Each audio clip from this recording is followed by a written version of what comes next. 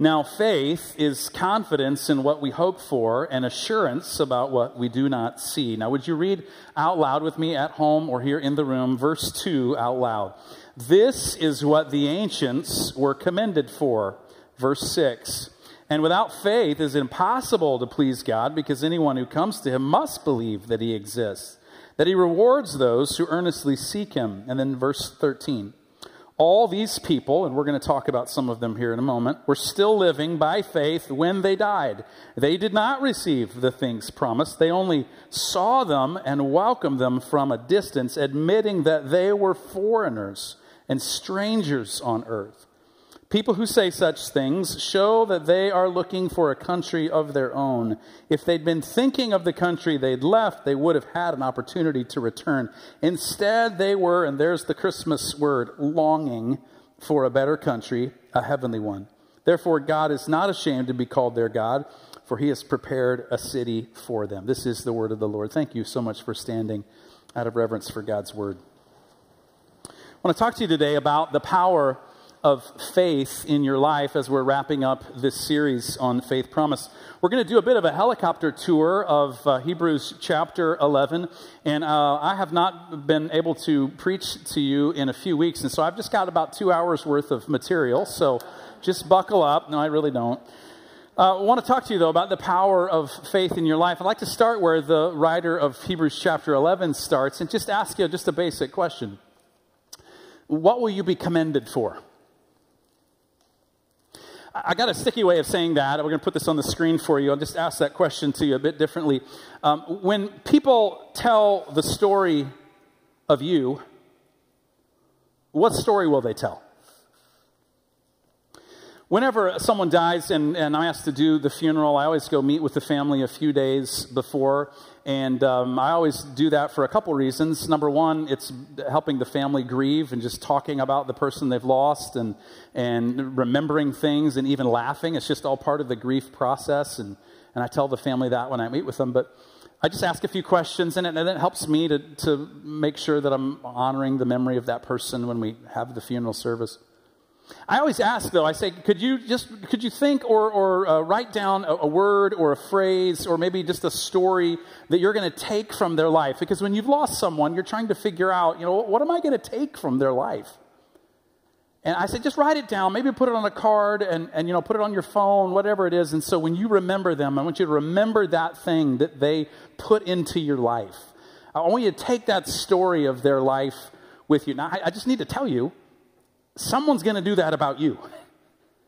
And when the story of your life is told, what will the story be?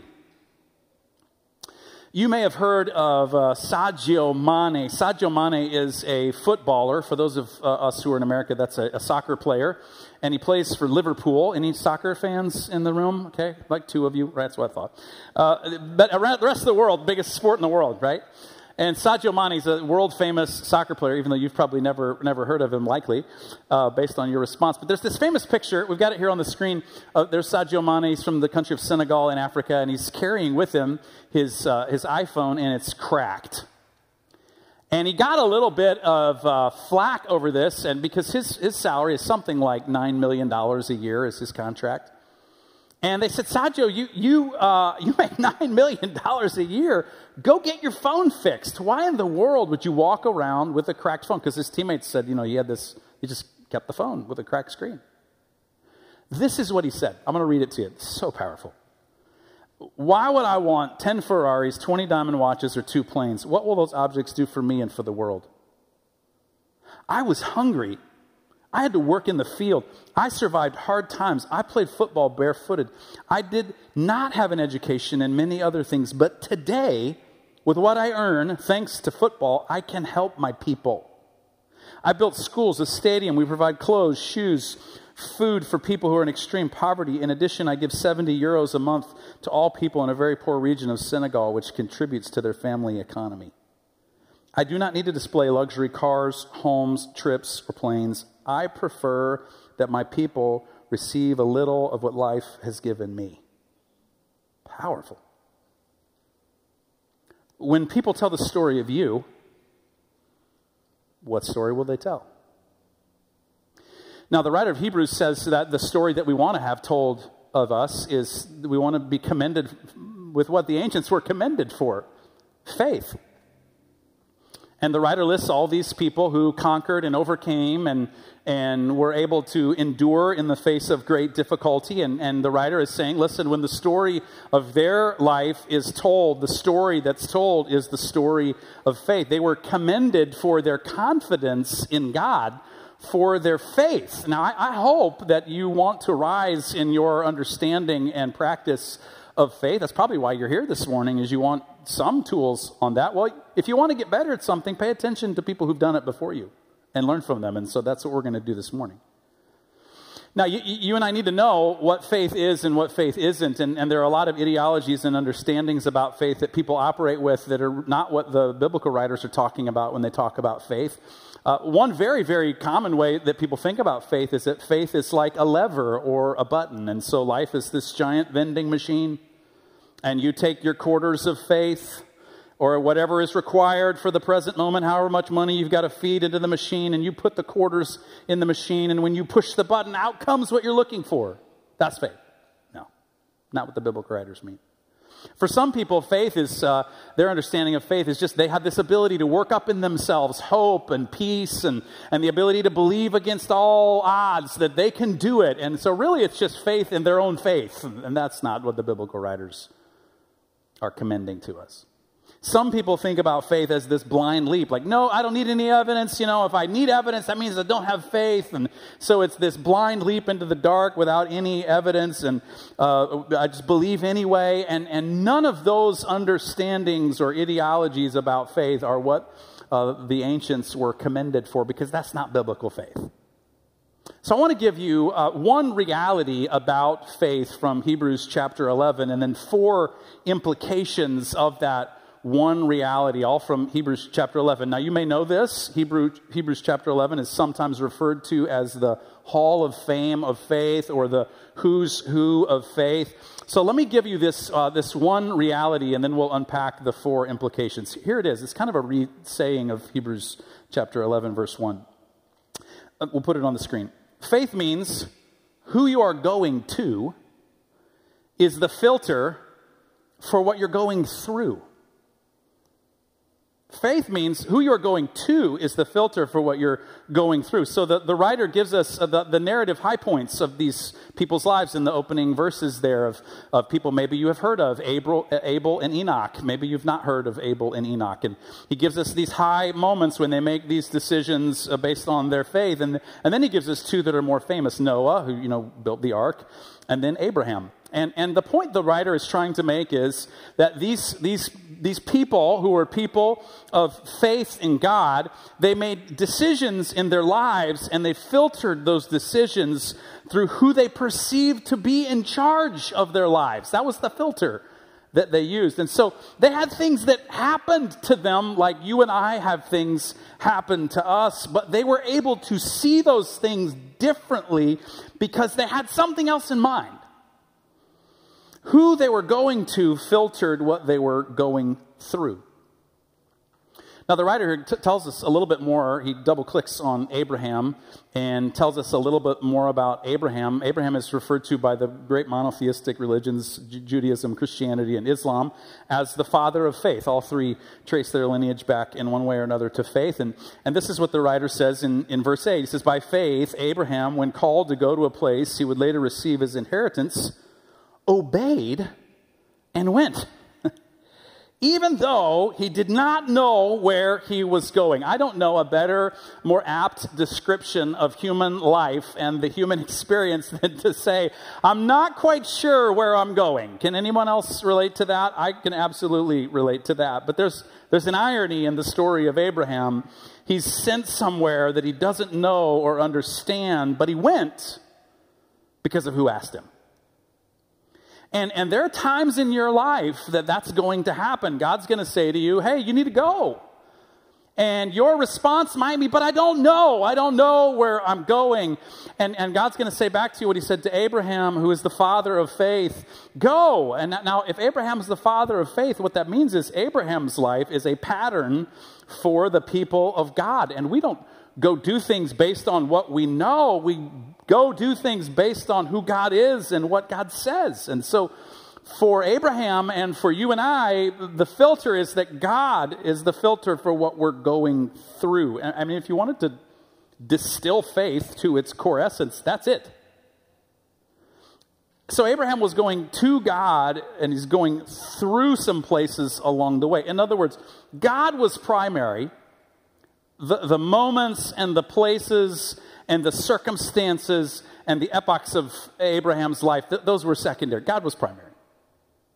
Now, I understand when we talk about faith like this, and it's kind of like Abraham went and did things that he just didn't know. The human experience, we need certainty. We want to know where we're going because we lose our way so easily. And very honestly, we're upset if someone or something makes us even a little bit uncomfortable. We were driving home yesterday from being in Dallas with my dad for Thanksgiving, and my sister and my wife's sister and niece. And so we're driving home in the car, and my kids, who I love and adore and would do anything for, I'd give my life for them, they were just the slightest bit, I know this is shocking to you, the slightest bit uncomfortable in the back seat of the car. Now, they don't know that back in the day, when you traveled somewhere with your family and there were 3 of you, you all sat in the same seat for the 5-hour trip, and you would do things like draw the line between you, and you'd be like, don't come over this line or I'm going to kill you. They didn't know that. They had their own separate seat.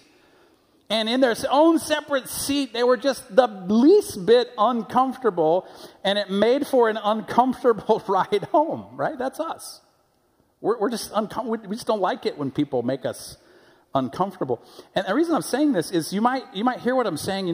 God told Abram to go, and you might hear this, and you might make the mistake of thinking that what God is saying to you, because I came to church today and I was looking for confirmation that the decision I was getting ready to make is the right decision, and the pastor preached on faith, and you might hear this, and you might baptize what you're doing.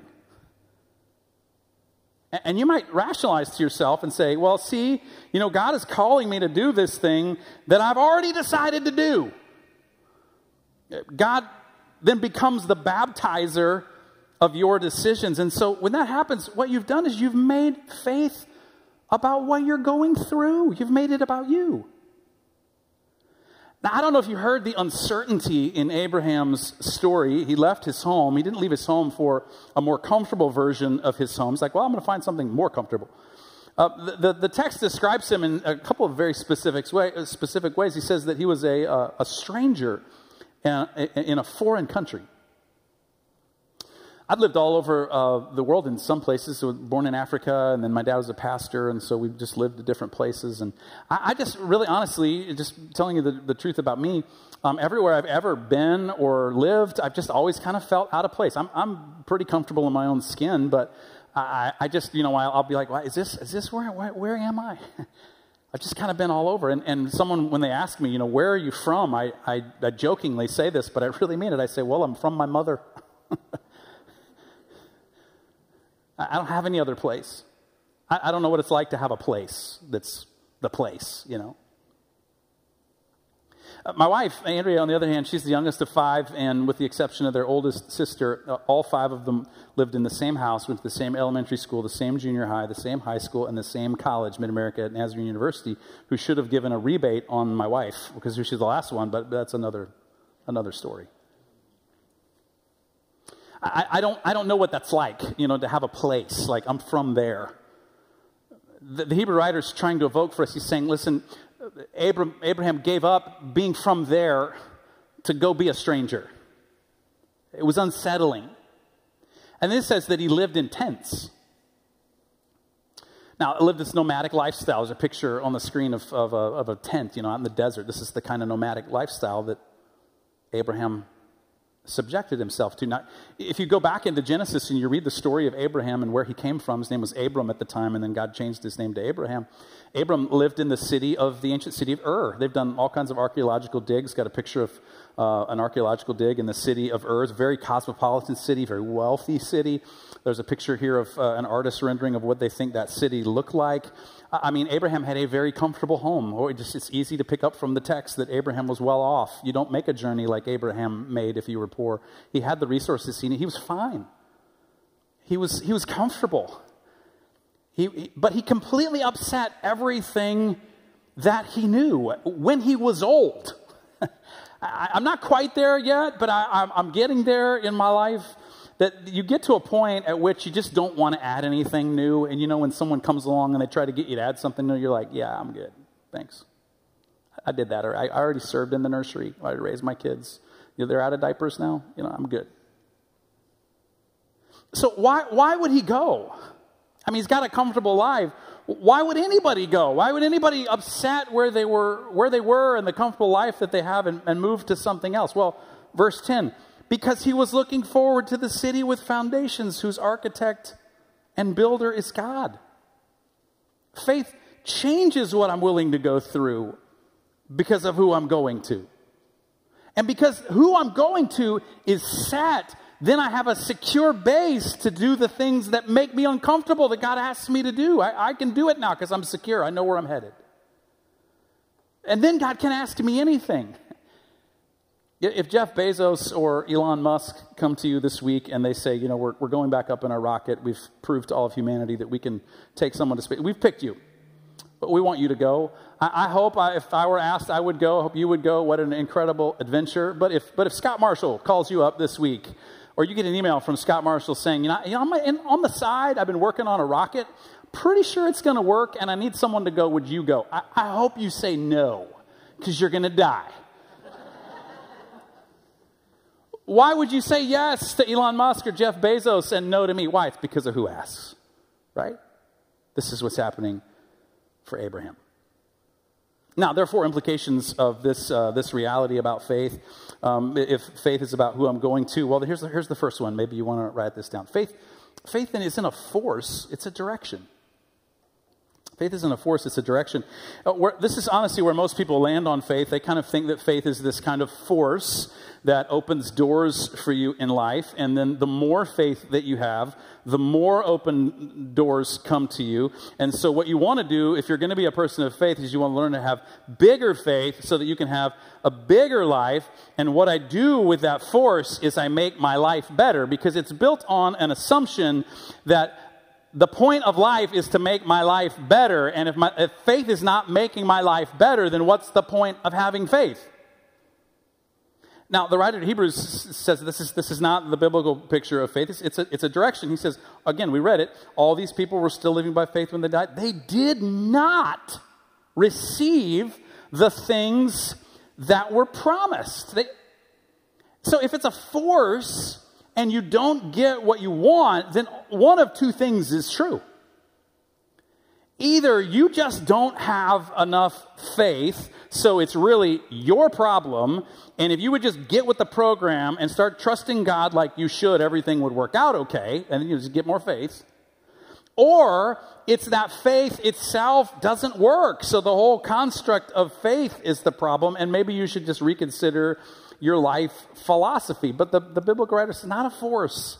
It's a direction. And since it's a direction, you situate yourself and identify yourself with where you're going, not where you are. And so you say about where you are, I'm a foreigner and I'm a stranger. This present moment, what I'm going through, what I'm facing, what I'm about, what I've built, this present moment is not my home. So this is what the writer says. He says, so people who say such things about themselves, I'm a foreigner and a stranger. What they do, they show that they are looking for a country of their own. If they'd been looking for a country they'd left, they would have had the opportunity to return. They would have bailed. Instead, they were longing for a better country, a heavenly one. James Bond was right. The world is not enough. Now you say, well, Scott, but I'm still going through things. I mean, does God not care about my life? Are you saying I should just stop worrying? Like, what are you trying to say? I mean, I need help. Well, this is what faith does for you. Faith changes my present moment by changing my perspective. Faith changes my present moment by changing my perspective. I want you to compare here in Hebrews 11 two back-to-back passages and think about your perspective. Here's the first passage, and he goes on, what more shall I say? He's listed all these heroes of faith. I don't have time to tell about Gideon, Barak, Samson, Jephthah, David, Samuel, the prophets, who through faith conquered kingdoms, administered justice, gained what was promised, shut the mouths of lions, quenched the fury of the flames, escaped the edge of the sword. I mean, right? Scott, come on. It's in the Bible in black and white. Faith is a force, Scott. It's exactly what it's saying. What are you talking about? That's the kind of faith I want. I want to do that kind of stuff. But wait. Next passage. There were others who were tortured, refusing to be released so that they might gain an even better resurrection. Some faced jeers and flogging, chains, imprisonment, put to death by stoning. They were sawed in two, killed by the sword, went about in sheepskins, destitute, persecuted, mistreated. The world was not worthy of them. Wait, what? If faith is about what I'm going through, and you read that first passage and you think that's the point of faith and that's what I'm getting in my life in the present moment, then that's good news. Hashtag winning, right? I'm winning this thing. But if faith is about what I'm going through and my life looks more like that second passage and it's bad news and things are not working out for me, it's like, guess what? Hashtag losing, not winning. But if faith is who I'm going to, then it changes my perspective on what I'm going through right now, which is how it helps me in the present moment. Now think about Noah, the writer of Hebrews 11 says. He endured all kinds of things in the present moment because of who he was going to. And very honestly, part of your problem when you live without faith is that you believe your present moment is it. And so it devastates you when it's not working out. Like, God, where are you? I'm doing all the right things. Why is my life not working out? Third thing, faith connects me to God. God is who I came from. God is who I'm going to. And so he just lists all these people, Moses and Abraham and Isaac and Jacob and Noah. And honestly, whoever it is that I'm putting my confidence in is who it is that I'm connected to. Listen to how he talks about Moses in Hebrews 11:24. He says, by faith, Moses, when he'd grown up, he refused to be known as the son of Pharaoh's daughters. He chose to be mistreated along with the people of God. Why would he do that? Here's why. He regarded disgrace for the sake of Christ as of greater value than the treasures of Egypt because he was looking ahead to his reward. By faith he left Egypt, not fearing the king's anger. He persevered because he saw him who is invisible. He was going somewhere. He was connected to God. It's his faith that did that. Here's the last implication. Faith lifts me up so I can see my purpose. Faith lifts me up so I can see my purpose. We need to go to what Jesus says about faith and how Jesus describes faith and what Jesus says the purpose of faith is. And if you wanted to do that, you could go to Luke chapter 17. In Luke chapter 17, Jesus is talking to the disciples, and he's talking about the difficult things that they're going to endure. And he talks about how they're going to need to forgive people, and people are going to do them wrong, and they're going to need to forgive them again, and they're going to need to figure out how to be a forgiver. And the disciples are pretty overwhelmed by this, and they say in Luke 17, they say, Lord, increase our faith. We can't do that in our own ability, so you're going to have to increase our faith. And then Jesus kind of turns it on them, and he explains the purpose of their faith, the kind of person that God is trying to create them to be through their faith. And he uses this parable, this illustration of a servant or an indentured servant who'd hired themselves out to someone in a household. And this is what he says in Luke 17, verse 6. He says, suppose one of you has a servant plowing or looking after the sheep. Will he say to the servant when he comes in from the field, hey, come along now and sit down and eat? Won't he rather say, hey, you prepare my supper, get yourself ready, and wait on me while I eat and drink, and after that you may eat and drink? Will he thank the servant because he did what he was told to do? The implication is no. So you also, when you have done everything you were told to do, should say. Here's what he's saying. The purpose, this is the kind of person God's trying to make you into through your faith. You should say, we are unworthy servants. We have only done our duty. Now, this is not false humility where Jesus is saying you ought to look at yourself and just hate yourself and think your awful things about yourself and tell yourself that you're awful and terrible. That's not what Jesus is saying.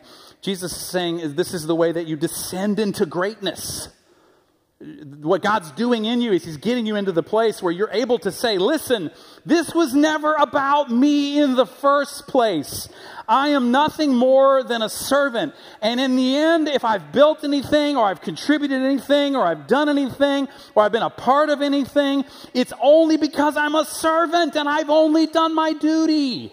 That's it. That's the only reason. I can't say, look what I did. I'm just a servant who's done my duty. Now, I got to ask you the question here. Tell me how you shake a person who sees their purpose in life as being that kind of a servant. You don't. Now, life without faith, it would mean all the opposite of these things, wouldn't it? It would mean that life is all about what I'm going through, and if things are not going good, then life isn't good. I'm defined by my circumstances and how well they're going. Then if I don't have faith, then that means that I do have to use force to change things because I don't know where I'm going. There's no real direction. So you could go back to the Stoics where they said if a man knows not to which port he sails, no wind is favorable. And that's like a description of life. I have to use force to get what I think I need in the present moment. And then the only perspective I can possibly have is my perspective. Now, I hope you're paying attention. This is just a description of the world that we live in. People don't have faith, and so this is the world we're creating, where it's just my perspective against your perspective, and that's it. Whoever has the most power, force, or money wins. And am I connected to anything? I mean, what am I connected to the universe? Am I connected to the plants? What am I connected to? Am I connected to you?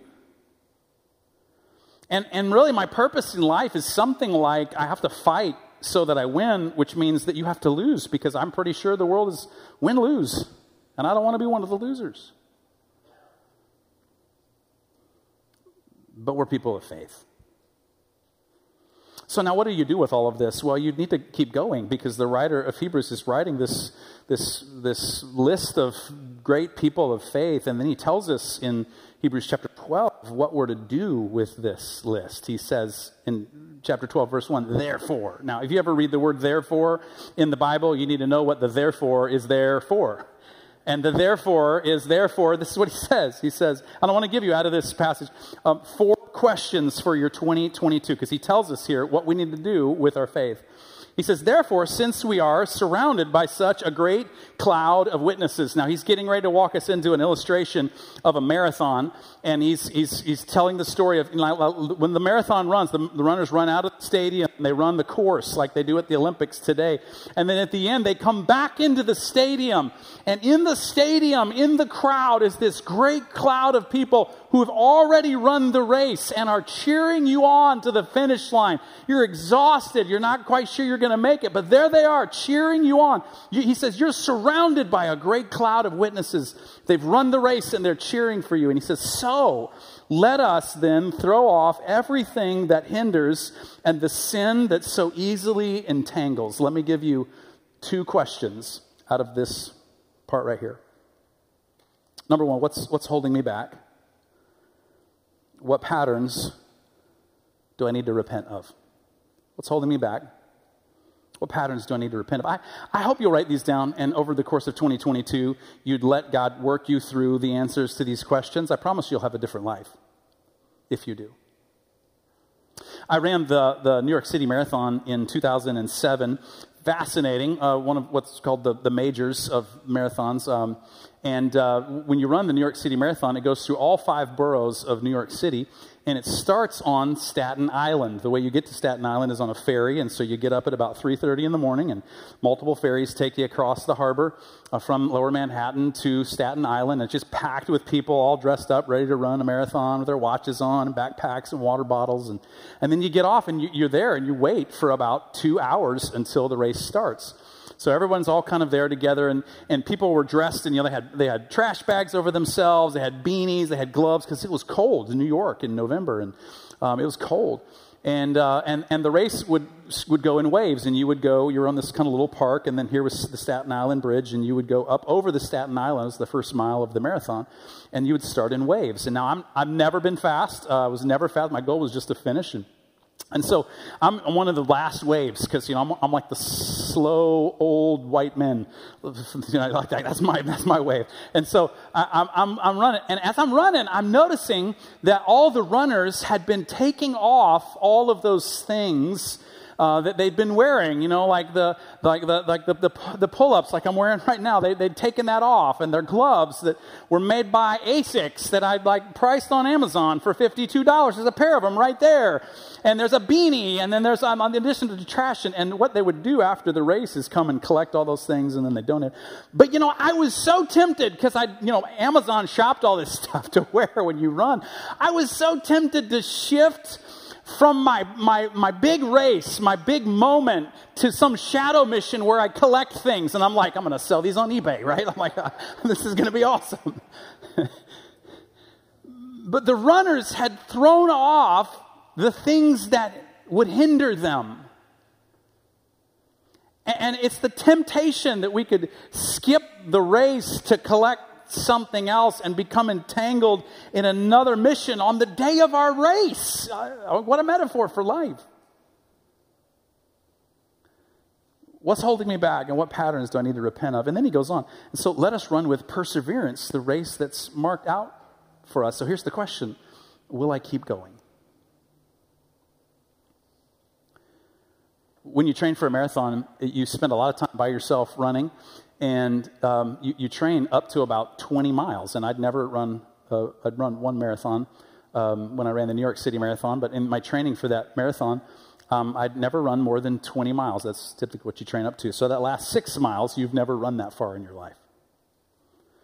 And what you do is as much as you're training your body, you're training your mind to keep going when your body tells you, I can't keep going, because you actually can. And so someone gave me a tip. They said when you're out running and you're by yourself and you're going past your street and you need to go another 5 miles, here's what you do is you look ahead to the mailbox. You identify a mailbox maybe a quarter of a mile down the road, and you say, I'm just going to make it to that mailbox. And then when you get to that mailbox, you look to the mailbox past it, and you say, I'm going to get to the next mailbox. And he said, you just keep doing that so that you keep going. So you got to ask yourself the question, am I going to keep going? Will I keep going, or will I go, I'm going to quit. Life of faith is too hard.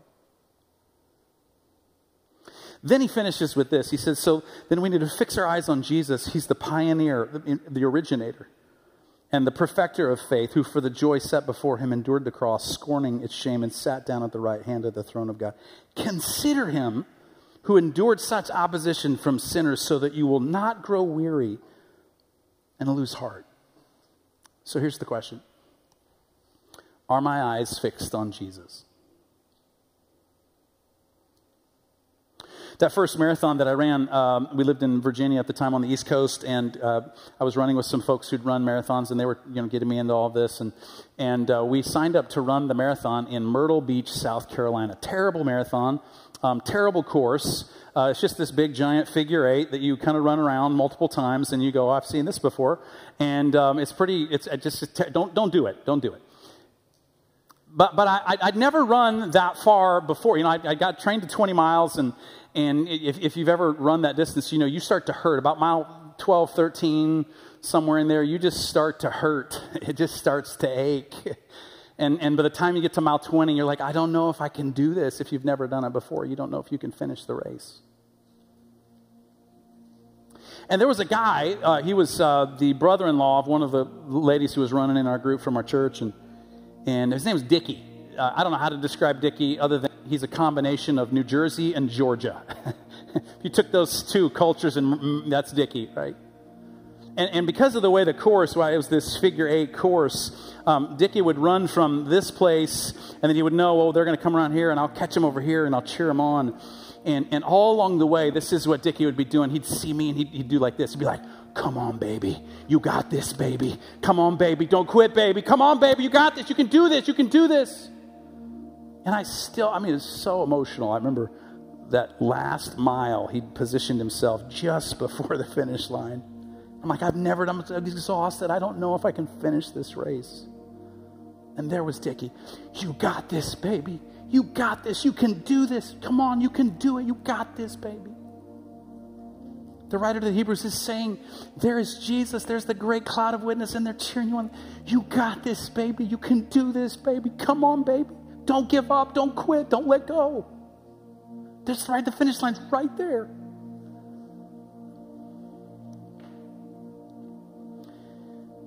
So I got two asks for you out of this.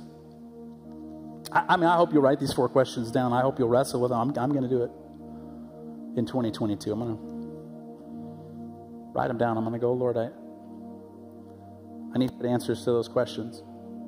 I just got 2 real simple implications. One is we're wrapping up Faith Promise today, and there's a blue card in your seat, and our goal is to raise $250,000, give it all away to the work of Jesus around the globe through the Church of the Nazarene. And many of you have already given, thank you. But we're just asking the question, God, if you provided it, what would I give? And a lot of you have stepped up already, and some of you still have a moment, and the ushers are coming forward right now, guys, if you would. And when you get down here, if you'll go ahead and give them just a second, and then we're going to collect these. I just want you to write the number down, your name, and you're just committing over the next. God, if you give it to me, I'll absolutely give it. I'm making a promise on faith. I know where I'm headed. And so I'm a servant along the way, and my money is a servant too. So you just take and you use it with what you do with it. And then we'll, at the close here, we sing a song in a minute. You'll get to see where we're at on our goal. That's important. The second one, though, is about you. Is you may be a person of no faith, and life for you has not had a direction. Life has pretty much been about you, and you need a direction. Like, this is your moment, okay? Christmas, Advent 2021, end of the pandemic. We got a new variant coming, but this is your moment. You want to become a person of faith. Listen, it's not about your ability to work something up inside of you. It's who you're pointing your life to, and Jesus is who you can point your life to. This could be your moment. For some of you, you've done this for a while, and it's not really been faith.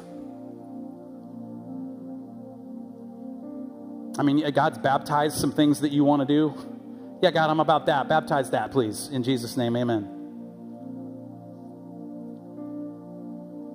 And God's calling you to take some steps and some risks and be uncomfortable in the next season. Now, you understand that Abraham's that father of faith, right? Out of him came a great multitude.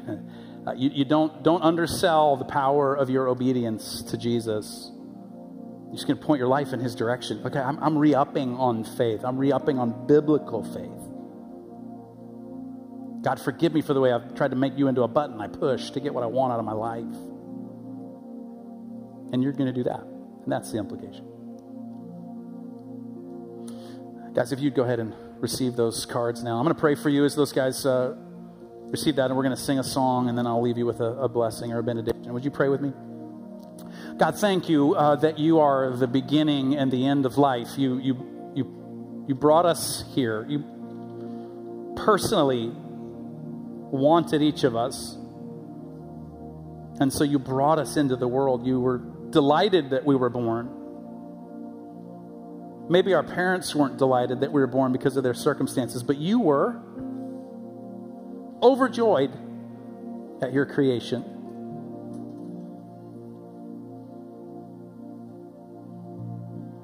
And Lord, we want to reclaim that. We've lost our way, many of us. Some of us have never known the way. We've never known you, and in this moment we want to give our life to you. It's simple. You just say, Jesus, I want to point my life at you. Give me a fresh start. Forgive me for what's been. I just need your help. Lead my life, please. And Lord, for some of us, we've just done this thing called church for a long time, and you've just gone through the motions. We want to remember our purpose, that we're servants.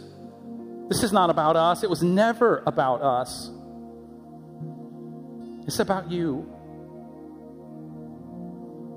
Help us to see again the joy and the fulfillment, the paradox of the joy and fulfillment that fills our heart when we realize that we were made for you and not just for us.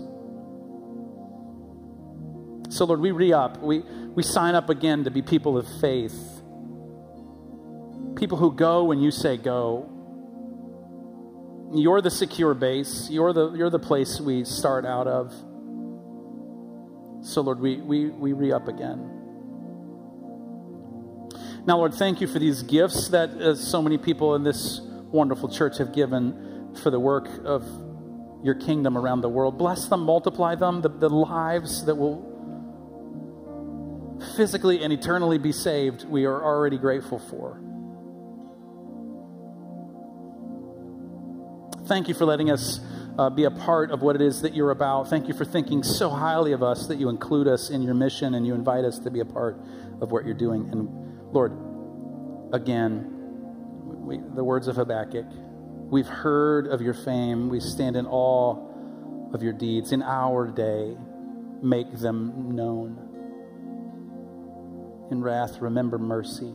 Oh God, the great heritage of faith of this church. Oh Lord, let our next days, our next season, our next generation be the most faithful generation yet.